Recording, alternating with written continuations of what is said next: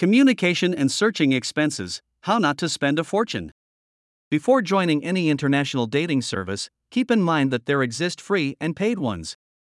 However, if our goal is a serious and long-term relationship, it will be reasonable to sign up on the well-developed and fee-based website. The tariffs are not so expensive, though, so register with no worries. Usually, the sign-up process is completely free. If you join as a member with subscription, dating experience will cost you about $30 per month. For this money, you will get access to the database of single Japanese ladies, searching and matchmaking tools, as well as the possibility to communicate with them in all possible ways. As a second option, you can choose a fee-based tariff.